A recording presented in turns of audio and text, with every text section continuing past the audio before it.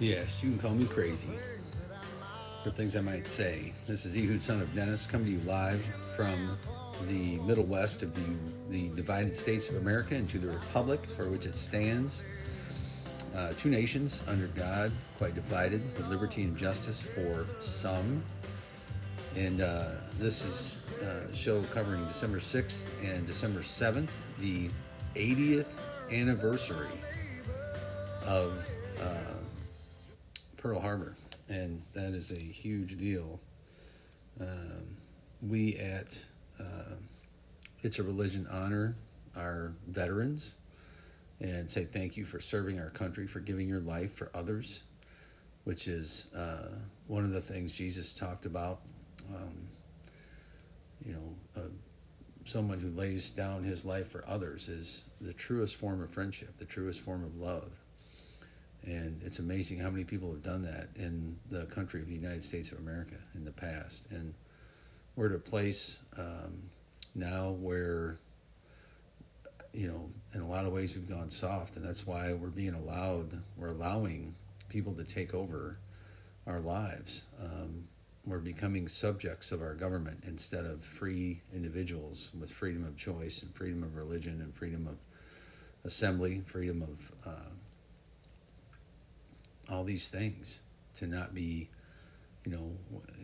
we're now guilty until proven innocent instead of innocent until proven guilty in a court of law, because of social media and people's reactions to things. The lynch mob comes out immediately based on what the media tells us is right and true and good.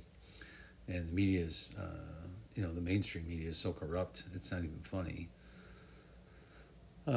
So with that, we're going to cover a little bit from Matthew. Okay, let me back up. It's a Religion exists. This is Ehud, son of Dennis. You can reach us at ehud@itsareligion.org. We exist to preach the truth, which is Christ and his word. He is the way, the truth, and life. No one comes to the Father but through him. There is only one way, folks. You are going to worship something, either yourself or some other religion, some other object. Is going to be the focus of your faith, or the Lord Jesus Christ. There are only two things, Christ and everything else. And that's our tenet, and we talk about things in this life from a faith perspective, what people are doing when they walk out a certain direction in faith. So let's take a look at Matthew. We're in the book of Matthew right now, Matthew 21 and 22. And here in verse 21, Jesus is coming into Jerusalem. He's arriving. This is where they're going to crucify him. But when he first arrives, it says this: the multitudes that went before, that had followed, cried, saying, Hosanna, the Son of David. Blessed is he that comes in the name of the Lord. Hosanna in the highest. And so the multitude is doing this as he's coming into the city.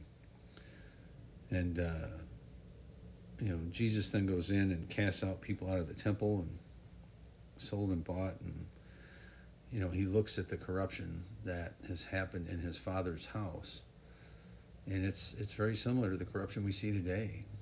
The folks that run our government are more interested in their own power, their own ability to influence others, seemingly to me, than it is about doing what's right for the American people.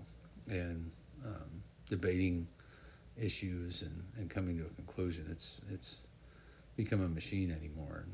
And I don't know how you change that without breaking it up or doing something different. So he talks about his house being a house of prayer, and then he encourages the disciples in their future ministry, I believe is what he was doing. And then he's talking to the ruling class, and he says, they're trying to trick him up, and Jesus says unto them, Verily I say unto you that the publicans and harlots go into the kingdom of God before you. For John came unto you in the way of righteousness, and all of you believed him not. But the publicans and the harlots believed him. And all of you, when all of you had seen it, repented not afterward, and all of you might believe him. And so a lot going on there. Jesus was given a hard time to the ruling class of his day when he was walking this earth because they were leading the people astray. They weren't about what was right and good and true in the eyes of God anymore. They were about what they wanted, what was going to be good for them. And he talks a fair amount about that. But he comes back, and basically says, God's going to miserably destroy those wicked men and will let out his vineyard unto other husbandmen, which will render him the fruits in their seasons. And the stone which the builders rejected became the head of the corner. Is the Lord's doing, and it's marvelous in our eyes. And that's what's happened. Jesus has become the head of the corner. He is the cornerstone on which the church, our faith is built. And it's a beautiful thing. So, and then in Matthew 22, he's still speaking in parables. He's talking about the kingdom of heaven. And, he's like, go out and bring people into my house. It doesn't matter who. And God's going to sort all of it out at the end. And it's a pretty neat deal. And then the Pharisees, again, are still trying to trick him up. And it reminds me of the January 6th committee. These guys are trying to basically hurt people. They're out to hurt people that all they were trying to do was express their displeasure with the system and the fact that Joe Biden did not get elected by a majority of people in this country. There's no doubt in my mind of that. He got installed into office by a cheating mechanism that was put in place shortly after Hillary lost in 2016 when they were trying to install her. And it's been trending this way for some time, and I lay that directly at the feet of Barack Obama because that's all he knew how to do, basically. But anyway, I'm not going to digress into that. Men are evil. So, but Jesus perceived their wickedness and said, why tempt you all of me, you hypocrites? So then he goes on to talk about this, and this is what I wanted to get to. They're trying to trick him up and, hey, do you pay tribute to Caesar? Trying to say, trying to trick him up. And he says this, he says, show me the tribute money. And they brought him a penny. And he says unto them, whose is this image and subscription? They say to him, Caesar's. And he says unto them, render therefore unto Caesar the things which are Caesar's, and unto God the things that are God's. And so we need to do that. We need to, give honor and respect to those that deserve it. But, when we see that leaders obviously do not have integrity, are not about protecting the good, when they're glorifying evil and saying good things are evil, right? Turning the good into evil and the evil good. That's the point at which you got to step back and go. I mean, he even gave the Pharisees here a hard time, right? Because they were pursuing policies that were evil in nature and were selfish. But at the core tenet is we do need to be respectful of authority. We do need to render unto Caesar what is Caesar's. Pay your taxes and stop complaining. Vote for somebody different that's going to be for lower taxes if you don't like paying that much. And all that. So, and there's a proverb, a way that seems right to a man, but in the end is death. Proverbs 14:12. I just saw that flash on my screen from my brother.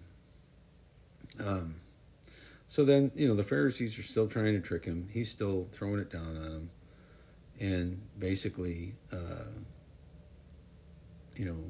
telling them what they need to hear. And there's two main commandments. You shall love the Lord your God with all your heart, with all your soul, with all your mind. And the second, you shall love your neighbor as yourself. And if we could ever live one day completely like that, that would be a glorious day. And he finishes chapter 22, basically going back at the Pharisees, saying, well, if the Lord said unto my Lord, sit thou on my right hand until I make your enemies a footstool, if David called him Lord, how can he be his son? And nobody was able to answer that. And obviously Jesus is the answer to that. He was David's son in his lineage. but yet he called him Lord because David could see down the road to see where, what was coming, and was able to see that day when Jesus was going to be here walking the earth and helping people understand the kingdom of God. So, again, we honor those that have come before us, those that were part of Pearl Harbor in the 80th anniversary. Wow. And a lot of those guys are talking about how we need to unite somehow in this country, because we are not. We're a divided nation at this point. When you peaceably assemble, apparently that's a crime now if you're not supporting the right candidate. You can go tear down buildings and create fires and things like that if you're supporting the right thing, and nobody's going to give you a hard time. But 99.9% of the people that were in Washington on January 6th did not go in the Capitol building. If that was truly an armed insurrection, there would have been a lot more damage, a lot more people dead. It's just a joke, the whole thing, But that's our media today. They're overtly corrupt. They do not care about the truth. They only care about their own power and influence. And that's, I compare them to the Pharisees of the day of Christ.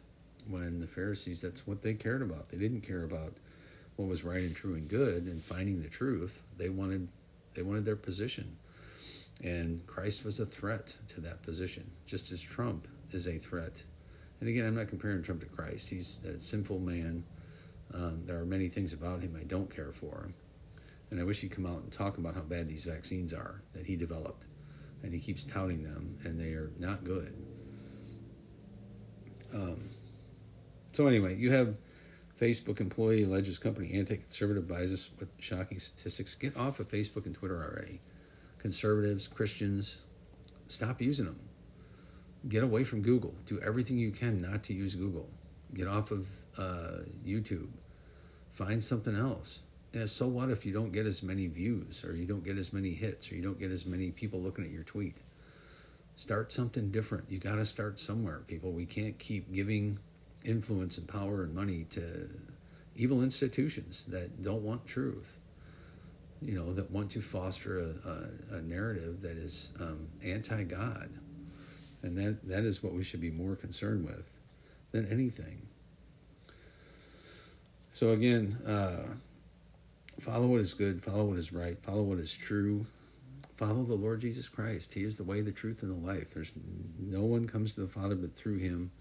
He is the one true way, the only way you're going to have total and complete and true freedom in this life, is to put your faith and trust in him. There is nothing else that is truly representative of freedom. So, again, when you're part of his kingdom and he is your king, the rest of this stuff is just, it's important because it affects the lives of people, and I want something better for my children than what I had, and I don't see that happening right now. But in the end, we're going to be gone from this earth a lot longer than we're going to be here. So think about that, and are you prepared for that? So anyway, with that, we're going to call it a quick show today because I got to get moving, and we are in the Christmas season, so we are finishing with Christmas music, and we'll leave it at that. Have a blessed day, and thank you for stopping by.